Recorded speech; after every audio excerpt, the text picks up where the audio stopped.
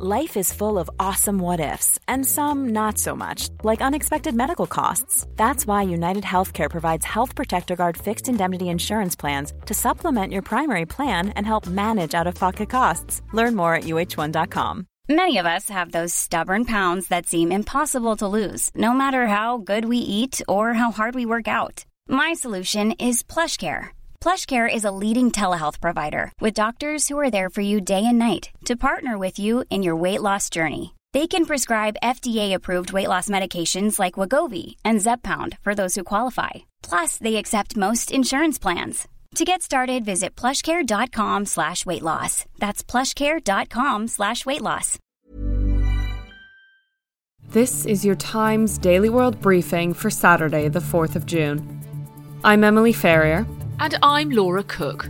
Moscow has begun to achieve tactical success in the Donbass region. Realistically, the Ukrainian military and government know that they may have to withdraw from Severodonetsk. And a breakthrough in cancer research could save thousands of lives. Trials are positive and bear out this initial promise we're seeing, then this will be an exciting drug combination to watch. Times of London Daily World Briefing. We start in Ukraine, where Russia is gaining ground in the battle for the Donbass, the UK's Ministry of Defence has said. The UK has said that Russia holds 90% of the Luhansk region and is likely to have complete control of it in 2 weeks. The Times correspondent, Ashkold Krushelnicki, is in Ukraine and says that though Ukrainian forces are fighting hard, they may have to concede in some areas. Realistically, the Ukrainian military and government know that they may have to withdraw from Severodonetsk unless some of that new weaponry, particularly artillery that outdistances Russian artillery, arrives pretty soon. The assessment by the UK's defence intelligence of the first 100 days of conflict found that Moscow had failed its initial objectives of seizing Ukraine's capital of Kyiv and the centres of government. The report added that Russia's military suffered from false planning assumptions and poor tactical execution. However, they have since changed their strategy to focus on the Donbass, the region in southeastern Ukraine, where separatist groups have been fighting for the past 8 years, where Moscow has begun achieving tactical success. Gabriel Gavin, a journalist based in Georgia who's written about the conflict in the region, told Times Radio this new tactic could change Russia's objectives. So it's become very clear that actually if Russia can't deliver its main military objectives, which were capturing Kyiv, which were changing the government in Ukraine, which were effectively bringing the nation to heel and preventing it from living out its ambitions to join the EU and NATO, what it can do, potentially, is push the red lines that have existed since 2014 further and further towards the West. The most recent count of civilian casualties on June the 2nd, recorded by the UN, includes 4,169 deaths and 4,982 injuries, including 67 deaths of children. The true total is likely much higher, as officials have yet been able to confirm deaths in some regions where the fighting is intense, such as Mariupol, where it's estimated that 21,000 civilians have been killed. The assessment concluded by saying that achieving any form of success in the war would require continued huge investment of manpower and equipment, and is likely to take a considerable amount of time. On Friday, Mexico City's residents handed over their guns as part of an anti-violence government program. The Yes to Disarmament, Yes to Peace program, aimed at disarming citizens to curb violence rates, began back in 2019. Since then, authorities have collected around 6,320 domestic guns in the Mexican capital.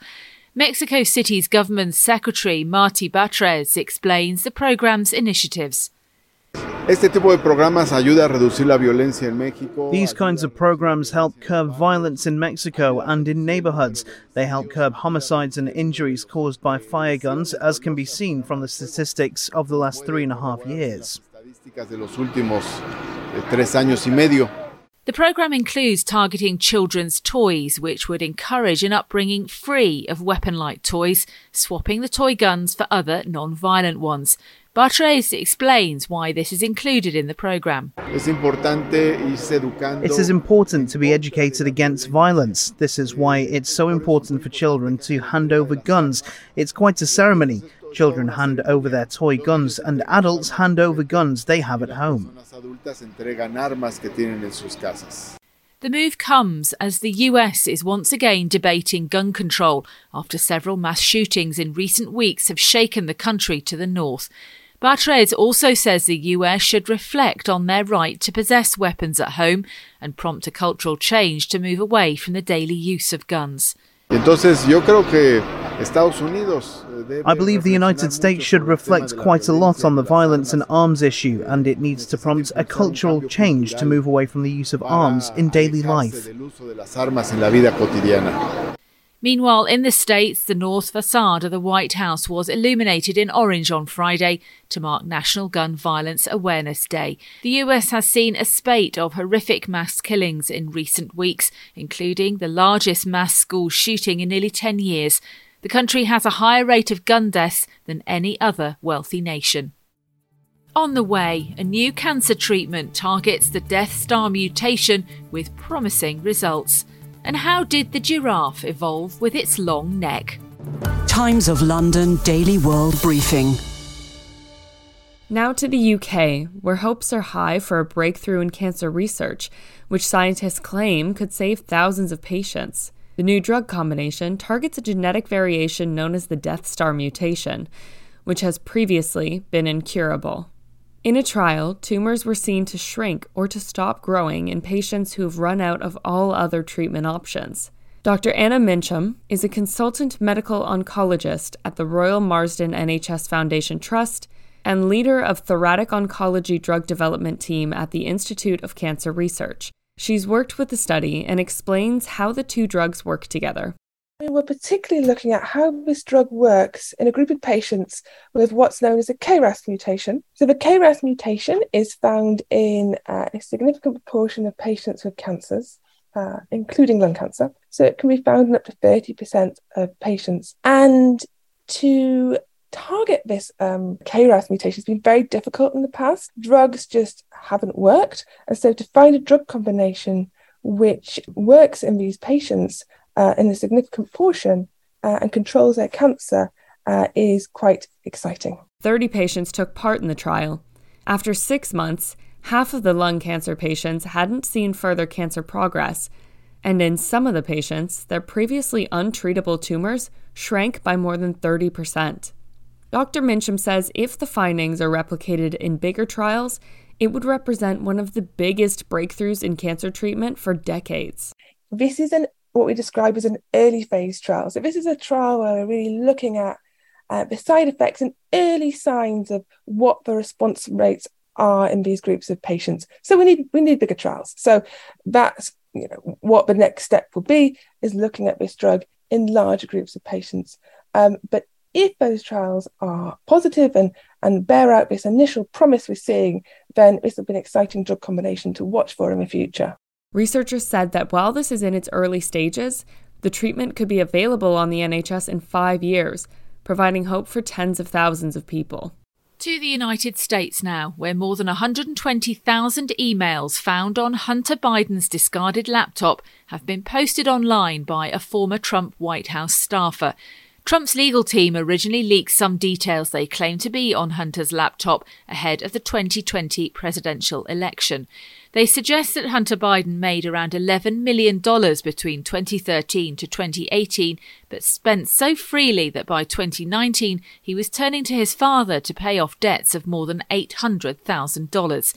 Tolu Olorunipa, a national political reporter for The Washington Post, told Times Radio he made his money from business deals, including a Chinese investment company. And he was able to amass a large amount of money, but we also saw that he spent that money, those millions of dollars, pretty rapidly to the point where he did not have much left of his great earnings by the time that lucrative stretch ended, and he was sort of looking for people to bail him out. He was looking for loans, trying to pay off his debt. The leaked information also showed that Hunter Biden filmed his own low-rent home porn videos and uploaded them online. Dozens of pornographic films of the president's son with prostitutes were posted on Hunter Biden's Pornhub account, and though he was careful to hide his face, the evidence is damning. This is the latest in a list of scandals facing Hunter Biden, including an investigation into his tax affairs and foreign business dealings. The Times Daily World Briefing. Sport. With the result from the men's French Open semi-final, here's Kane Reeves. Norway have a player into the men's final of a tennis major for the first time ever. Casper Ruud beat 2014 US Open champion Marin Cilic 3-6, 6-4, 6-2, 6-3 at Roland Garros in the French Open. A protester disrupted the game with the players leaving the court for 15 minutes while security officials removed her. It's believed she was acting on behalf of a climate activism group. Today, the women's world number one, Iga Swiatek, will be trying to win the French Open singles title for the second time in her career. Swiatek will go into the final against the American teenager Coco Gauff on a 34-match winning streak, having won her last 8 finals. The Times Daily World Briefing. Entertainment. Headline acts from across the world will appear outside Buckingham Palace in the UK on Saturday, as around 22,000 people are expected at a concert to mark the Queen's Platinum Jubilee. Craig David, Alicia Keys, Sir Rod Stewart, and, fittingly, Queen, are among the acts taking part, with Diana Ross closing the concert, her first live UK performance in 15 years. The event also features music from a host of musicals, curated by composer Andrew Lloyd Webber. The Prince of Wales and the Duke of Cambridge are to take to the stage to pay tributes to the Queen. And finally, it's a puzzle that's intrigued researchers for decades, but an answer may have been found for how the giraffe got its long neck. It's long been thought that the world's tallest land animal evolved with a long neck so it could reach treetops for food. But researchers at the Chinese Academy of Sciences have been analysing fossils from around 17 million years ago. They now believe it was for competition for mates, with the long neck serving as a weapon in male courtship, with male giraffes engaging in violent neck-swinging fights. And that's your Times Daily World Briefing for Saturday, the 4th of June. This podcast from The Times is brought to you in partnership with Google Podcasts.